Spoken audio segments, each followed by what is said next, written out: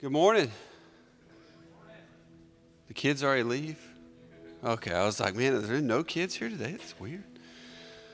Oh, man, what a great time of worship. I couldn't think of more appropriate songs for this day and for this moment. And just thank you guys for the way that you worship. My favorite moments are whenever, the music kind of comes down and we get to hear each other and to hear you guys just sing like you mean it, like you believe it.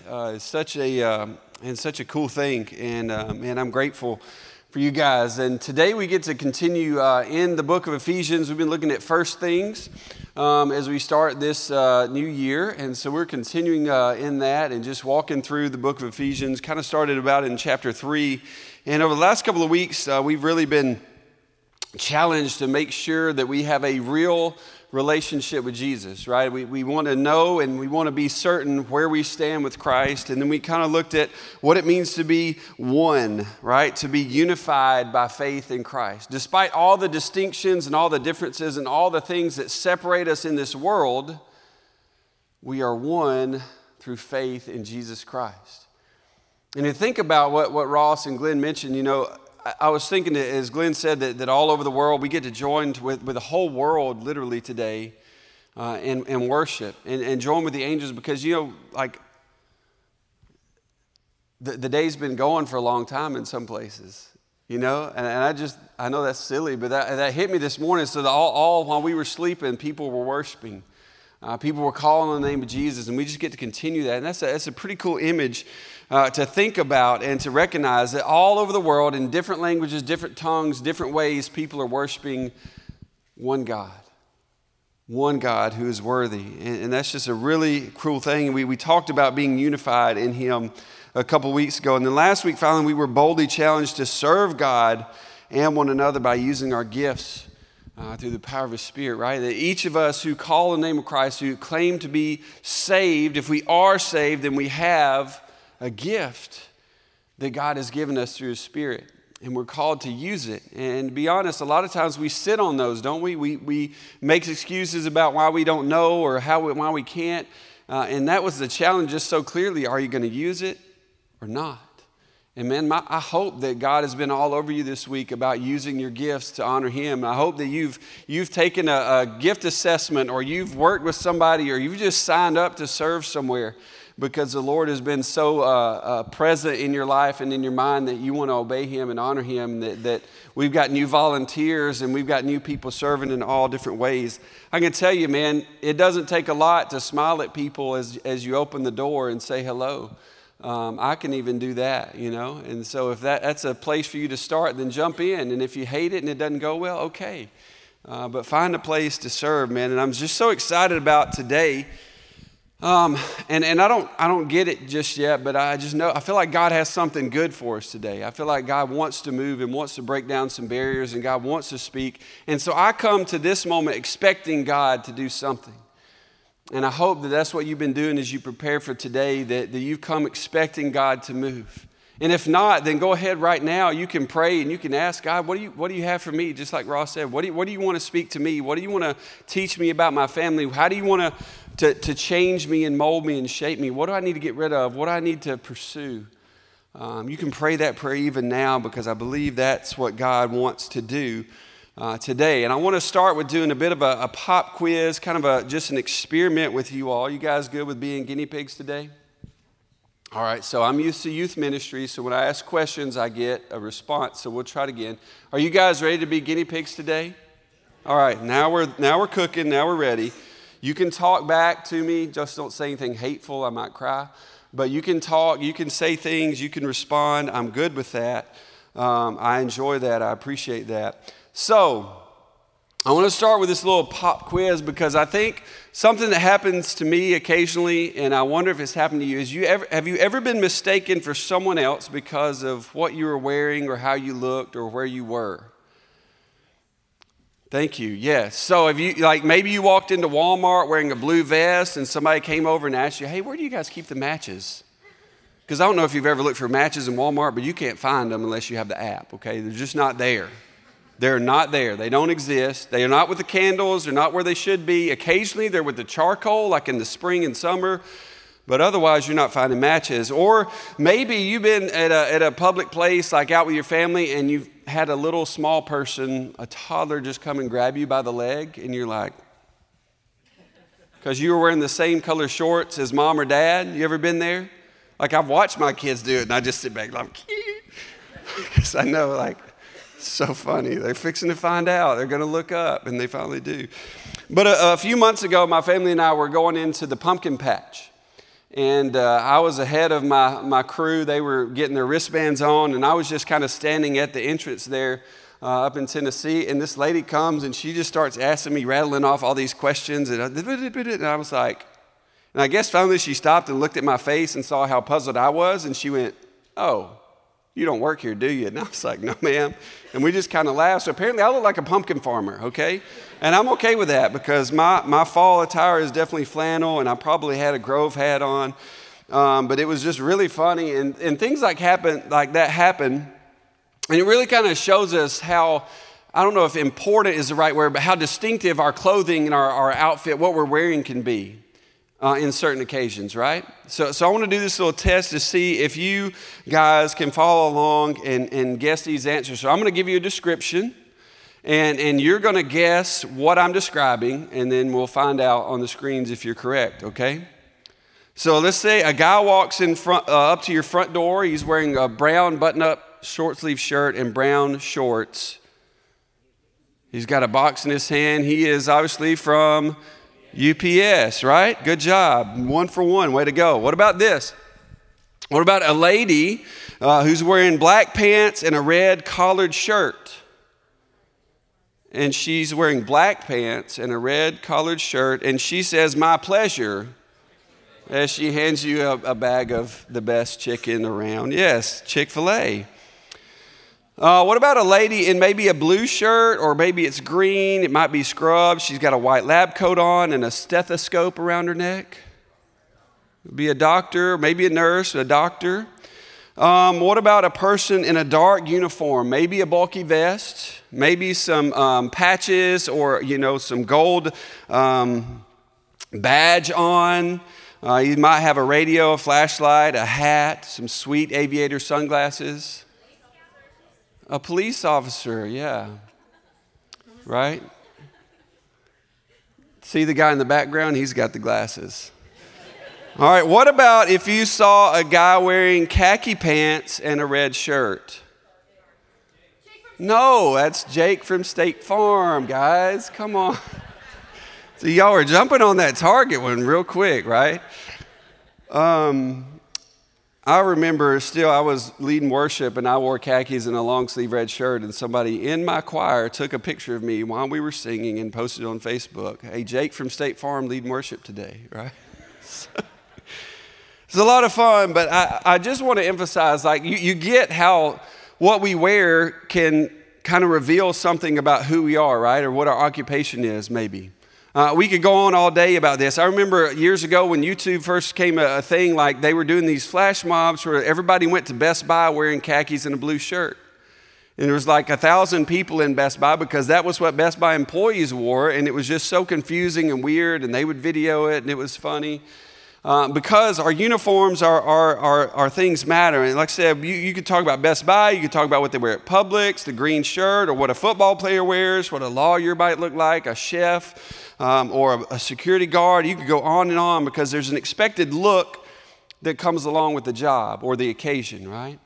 You see a couple of young kids, and guys wearing a nice suit or a tux, and the girls wearing this really sparkly, pretty dress, and they're out to eat. You're like, oh, it's probably prom season, right? We know that the occasion dictates the dress. And so as we continue in Ephesians this week, we get into chapter 4, kind of midway through, and we learn how this is true for Christians. Not in the sense of the clothes that we wear, but in the sense of the attitudes and the actions that we display, right? There's an expected look, there's an expected attitude for those of us who follow Christ and call Christ our Savior. And so if you've got a Bible, I would love for you to flip to Ephesians chapter 4. We're going to be in verse 15 to start with, kind of transition from last week. And I would invite you to stand with me as we read God's word in honor of his written word. So Ephesians chapter 4, starting verse 15, I'll be reading from the New Living Translation. It says, "Instead, we will speak the truth in love, growing in every way more and more like Christ, who is the head of his body, the church. He makes the whole body fit together perfectly, as each part does its own special work. It helps the other parts grow so that the whole body is healthy and growing and full of love. With the Lord's authority, I say this: live no longer as the Gentiles do, for they are hopelessly confused. Their minds are full of darkness. They wander far from the life God gives because they have closed their minds and hardened their hearts against him. They have no sense of shame. They live for lustful pleasure and eagerly practice every kind of impurity. But that isn't what you learned about Christ." Father, we pray this morning as we look into your word, as we seek to know you and seek to know your word, God, that you would change us. God, that we would not hear from a man, but we would hear from your voice, your spirit, and you would guide us. God, I believe that you have something good for us. I believe that you want to change us and you want to shape us and you want to save sinners in this place today. And so, God, we ask you to move. We ask you to do what only you can do. In Jesus' name, amen. Thank you, church. You can grab a seat. Now, as we wrapped up last week, we were looking at the gifts that we have, and we were looking through that part of Ephesians that it talks about using our gifts to serve and how the gifts are all a part of one body. And that's the kind of the big theme, the major theme that we're looking through in this section of Ephesians is that we are the body of Christ. If you got your outline there before you, the first blank is there in that. We are the body of Christ. We are his representatives. We are his ambassadors. We are the image of Christ to the world, both as individuals, but also together as the church, even as the local church. We represent Christ, right? And we want to be known for doing things and saying things the way Christ would. As our youth group, like we want to be known as a youth group that honors and promotes Christ, that talks like Christ, that treats people like Christ would. Even in a kids ministry and all the things that we have, every individual ministry, the bridge ministry of the church, we want it to look like and reflect the attitude and the heart of Christ. So our goal is to become more and more like him individually, and to work together as a church to represent him well so that others may believe and that the God's kingdom will grow, right? That is our purpose and our call. And Paul illustrates this by comparing the church to a human body, right? We can all relate to this, right? Because we know what happens when things are good, and we know what it's like for something not to function properly, right? Have you ever stubbed your toe in the middle of the night? Like your whole body knows what's going on, right? And suddenly the urge to go use the restroom or whatever you were going to do is removed and replaced by the constant aching pain of your toe that you just stumped or stepped on a Lego or whatever it is, right? You notice. Same thing if you get a paper cut or a splinter in your hand or you bump your head on something you didn't see. Right? Everything suddenly goes bonkers and you're like, oh man, flashing red sign, okay. You remember the cartoons? When I was growing up, we had cartoons. And if the guy would smash his finger with a hammer, what would it do? Like it would just swell up and it would turn red and flash. And you felt that. Like that is the best picture of what it feels like to smash your thumb. And your whole body takes notice of that. And so he's doing that to help us understand that we need everything to function properly because it matters when we don't, right? I told our students, because it was so cool how God worked out, the Wednesday before Ross talked about gifts is what we talked about was gifts on Wednesday night. And how even as students, even as adults, every one of you, if you're not using your gifts, then the body is affected by that, right? The body is impacted by you not using your gifts. And so we all want to do our part to serve and honor God and use our gifts. It emphasizes the importance of every one of us contributing to the church as the body of Christ. So then we see Paul make this transition to help us begin to understand how we are able to do this. And it gets real straightforward in the next part, okay? So look back at verses 18 and 19 with me. It says, their minds are full of darkness. They wander far from the life God gives because they have closed their minds and hardened their hearts against him. They have no sense of shame. They live for lustful pleasure and eagerly practice every kind of impurity. Now, Paul is not talking about the church here, right? He is giving, in no uncertain terms, a very clear and plain and straightforward description of those who do not know Christ. It says they're hopeless and futile in their thinking. They're confused about truth and what is good and full of darkness. They're separated from God. They reject the truth and become callous to it, not because they haven't heard the truth, but because after hearing it, they have not changed. They refused to listen. They live without shame. They lust for more and more. They always need and want more, and they look for whatever brings pleasure in the moment because we know pleasure is fleeting, it never lasts, it never satisfies. They're always craving more, and they're always looking for more. The next big thing, they're always searching for more and more. And that is how he describes those who are without Christ. And it was certainly descriptive of the people in Ephesus who were just encompassed, entrapped in idolatry and greed and all kinds of impurity. Ephesus was known for being like a pagan center, right? There was all kinds of different gods and idols, and there was this the big temple of Artemis was there, and they all kind of flocked around that. The economy, whew, that was hard. I was pulling it out from back here. The economy, like, all revolved around this pagan idolatry. Everything about it, the guilt, everything that they did revolved around that. So it was very difficult for these men and women that Paul is writing to go against that and to stand out and to stand up. So he's describing what the world around them looks like, and certainly he's describing what they used to be like and what we used to be like, right? Excuse me. We all once lived like this. It's how we once were, how we once lived, how you once desired, and what you once were known for. But then verse 20 says, but that isn't what you learned about Christ.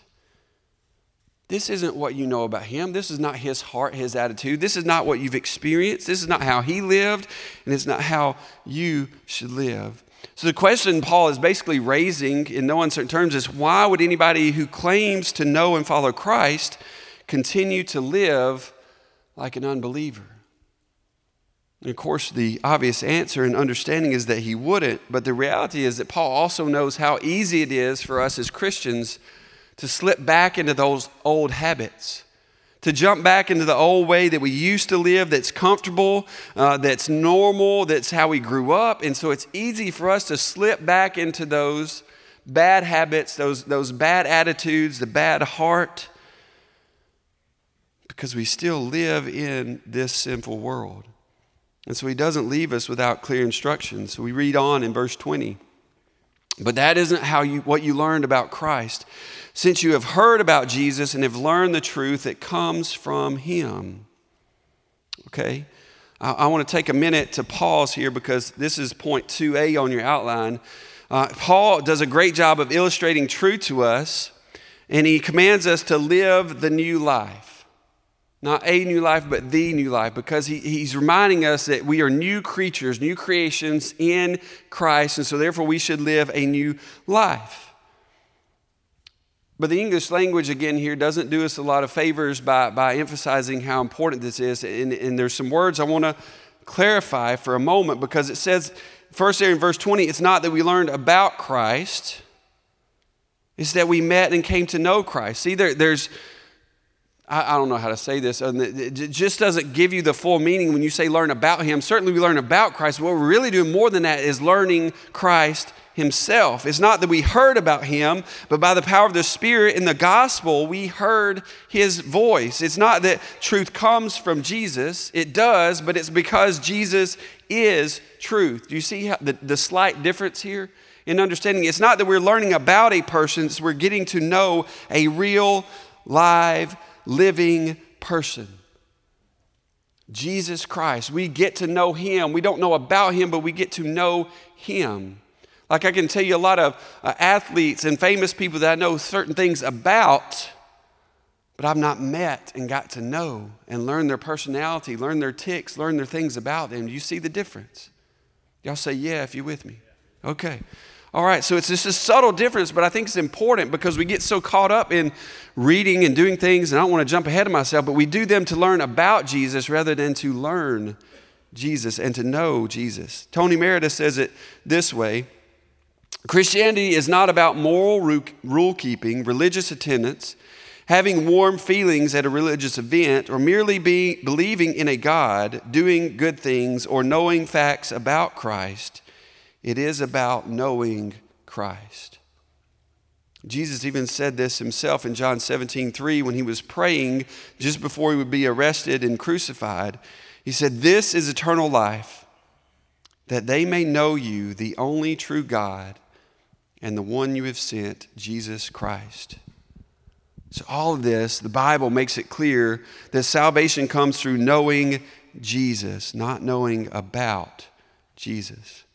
And then we continue with this practical instruction. In verse 22, it says, "Throw off your sinful nature and former way of life, which is corrupted by lust and deception. Instead, let the Spirit renew your thoughts and attitudes.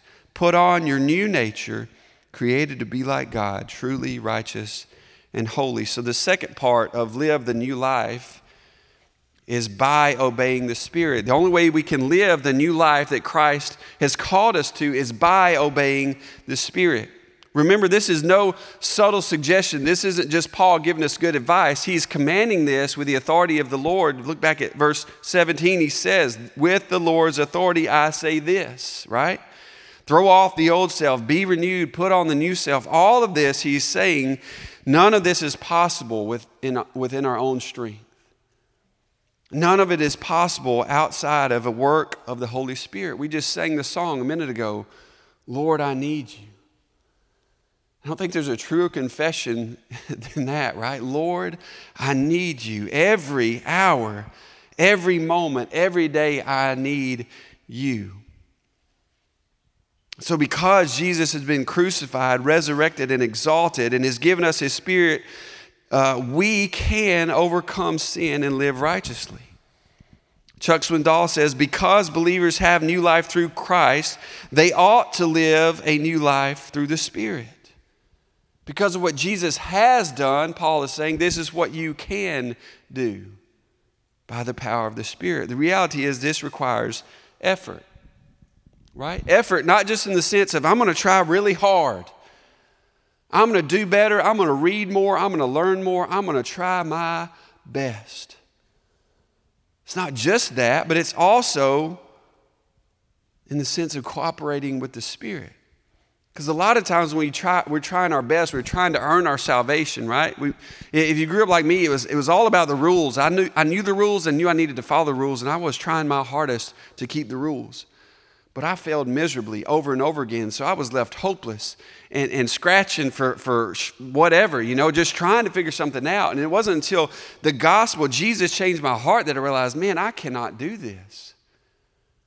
I can't be good enough. I can't try hard enough. I'm always going to fail. But in Christ, when I rest in him, when I submit to him, then I have hope of overcoming. Then I have hope of being changed, right? That's what Paul is explaining here in 23 and 24. He says, let the Spirit renew your thoughts and attitudes. Not my good works, not my effort, not my trying real hard, but let the Spirit renew my thoughts and attitudes. And then it comes my part. Put on your new nature, created to be like God, truly and righteous, holy. So it's not either the Spirit works in us or we try hard. It's both. As we immerse ourselves in the presence of God and are renewed in our thoughts and attitudes, then we are equipped to cooperate with the Spirit and say no to sin. You guys get that? You're not going to get there by trying hard over and over and trying to do better. It's only when you're relying on the Spirit. It's only when you're trusting him. It's only when you're listening and growing and being changed that you'll be able to say no. Our excuses are futile and weak. And we've been doing Man Church for almost a year now. And the thing that Rick Burgess, he's part of that says over and over again, is it says, if you are not overcoming sin and you claim to know Christ, then you're denying the power that is in the Spirit. Because what he says all throughout Scripture, I think it's in John 15 he talks about, If you remain in me and I in you, then you will bear much fruit. Not you might or you should or you could, but if you are remaining in Christ, you will. So there's this concept, this truth that if I am in Christ, then there will be evidence, there will be fruit, right? My attitudes will change. I will see the fruit of the Spirit in my life. I'm not saying you're going to be perfect overnight, but I'm saying you will be able to look back from this time to this time and go, wow, God is doing something in me. Man, I'm not where I want to be, but God is changing me. And it may be little bits at a time, but when we say, I can't do this, or, that's just how I've always been. My mom was this, and so I'm this, or my dad was this way, and now I'm that way. Guys, we got to stop making excuses because they're in Christ, they're nothing, right? And there comes a time when we have to take responsibility for our own growth and our own actions and say, God, I can't do this, but I submit to you. And with the power of the Holy Spirit, I will overcome. I will defeat this sin. And so the application here that Paul gives for us is that we must replace sin with righteousness. We must replace sin with righteousness. Everybody that talks about overcoming a bad habit always says you got to replace it with something good, right? They stole that from the Bible, I believe, okay? Because that's what Paul exactly is what he's teaching. If we read, I'm not going to take time to read the whole verses, but you read the rest of this chapter and he says, replace this with this. He says, replace lies with speaking the truth. Replace sinful anger with righteous anger. Replace stealing with honest hard work. Replace abusive language with words that build up. Replace grieving the Holy Spirit with submission to him. Replace bitterness and rage with kindness and forgiveness. And we could add to this list on and on and on. And this is what I'm hoping that Holy Spirit is doing in your heart right now is He is calling out that sin in your life, and He's also giving the solution what to replace that with, right? If it's greed, replace it with generosity. If it's hate, replace it with love. If it's fear, replace it with boldness. If it's impatience, replace it with active waiting. If it's impurity, replace with cleanliness. If it's gossip, replace with edification, right? We can talk about, we can just learn and see these things all throughout Scripture. But again, we need Christ. We need the Holy Spirit for this to happen. And what I've been so kind of convicted about recently is we also probably need to change the way that we approach spending time with God. So I find that in my own life and in the students I talk to and adults that I hear from, that many of us read Scripture for the sake of learning more about Christ. And we come to church to hear more about Him, and we sing songs to glorify Him. We may even serve to help others, but we don't always recognize these moments as spending time with Him, hearing His voice, learning Him. So we become lackadaisical or rigid, or dare I say even bored in what we're doing in our quiet time because we read this book and we just don't get it. Or we come to church and we don't really like this song or that song, or we didn't get anything from the message, or I tried to serve and somebody hurt my feelings or made me mad, and we miss the point that it's not about us, but it's about Him. And then we are invited into these moments, these opportunities to learn Him and to know Him and to experience Him as a person. And I've been so reminded of that this past week or two because, man, so many times I've been disappointed at events or at church because that wasn't what I thought it would be. Well, that wasn't as good as last year. Oh, you remember that one time I was at camp and we sang this song and it was so cool, it was so good.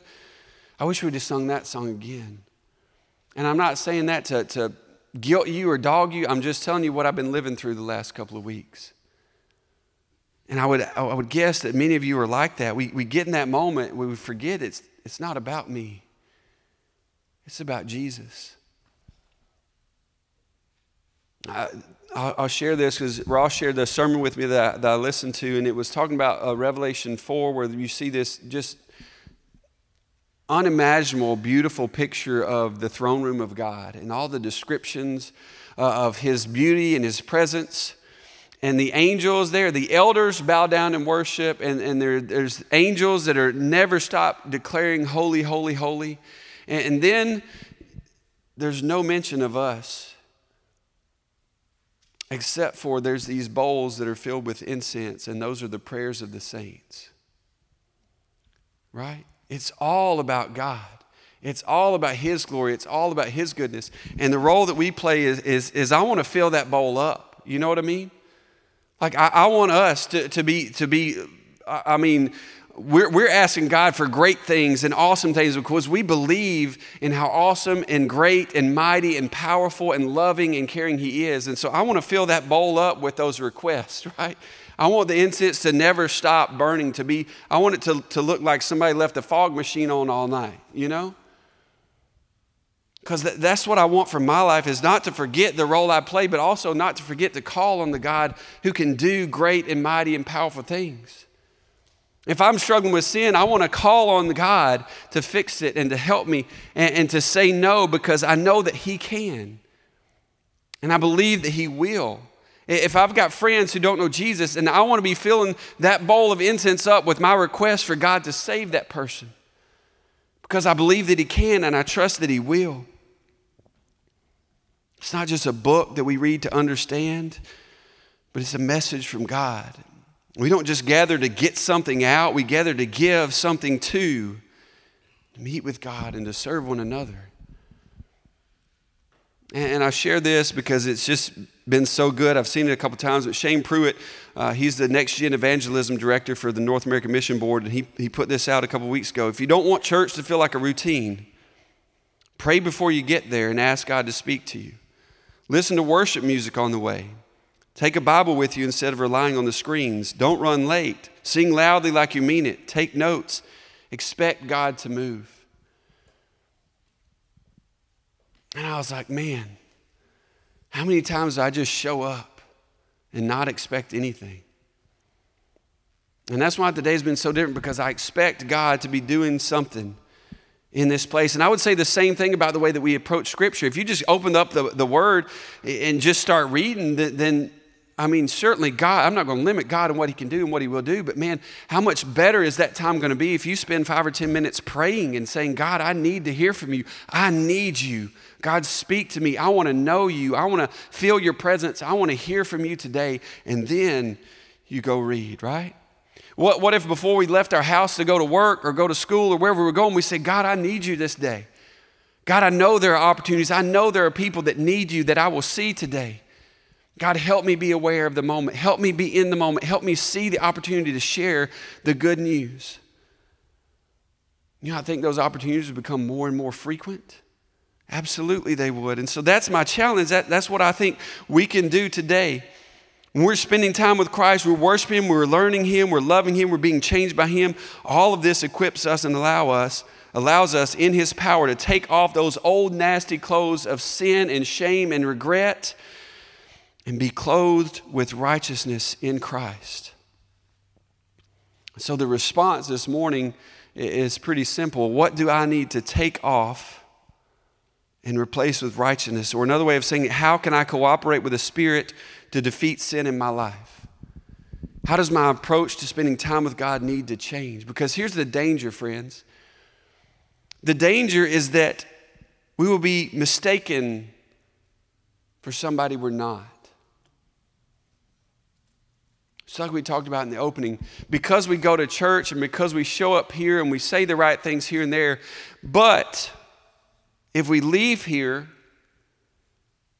and we don't carry that same attitude in the heart of Christ, we might be mistaken for somebody that we're not. You guys with me? I don't want our youth group, our church, our kids ministry to be known of a place where people go and get excited and raise their hands, but they leave and they act no different. I don't want us to be, I don't want to be a guy that leads people astray because my attitude and my heart and my language and my words don't align with Scripture. See how dangerous that is? There's even Scripture that says it would be better for us to have a millstone hung around our neck and be tossed into the ocean than for us to pull one of those young ones, one of those little ones away from following Christ, right? I don't want that for me. I don't want that for you. I don't want that for us. So I want us to take a moment. I'm going to ask the band to come back up here.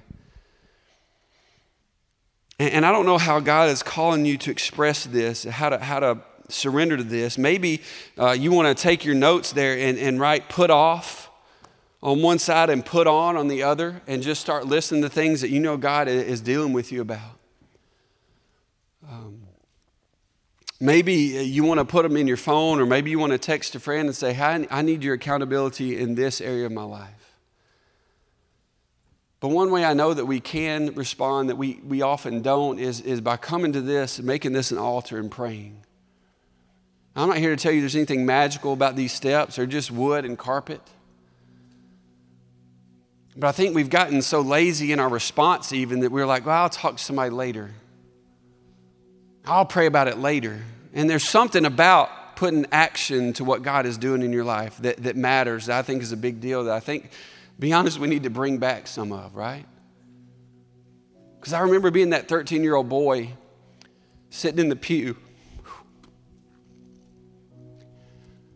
knowing that I couldn't keep the rules, knowing that a magical prayer had not fixed my life, but knowing I needed Jesus. And I was scared to death to walk down in front of my church and admit that I was wrong, because I had been trying to mask it and play the game and look the part for so long. I'd raised my hand at power team presentations 2 times, right? But there was something about finally taking that step and just going.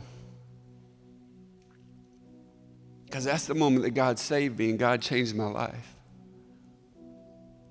Some of you guys in here need to let go, and you need to stop pretending, to stop saying all the right things and just trust God. And I would love to talk to you through that.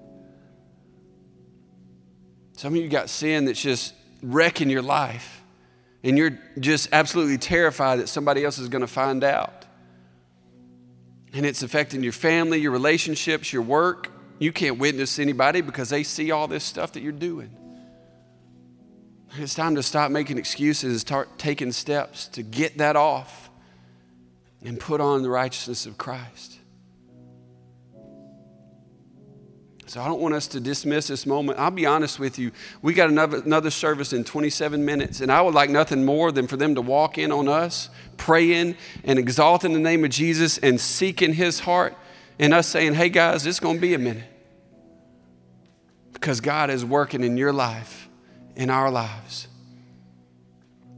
So whatever he's calling you to, don't be scared. Don't be afraid. If you need to come and confess a sin, not because I'm a priest and I can fix it, but because I can hold you accountable, or I can give you steps to take, or whatever it is, this is your time to do that.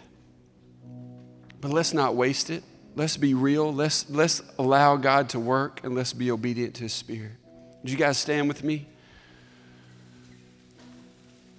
Now you're already halfway there, right? You're out of your seat. If you need to move, we're going to pray, and it's time to move. God, we love you.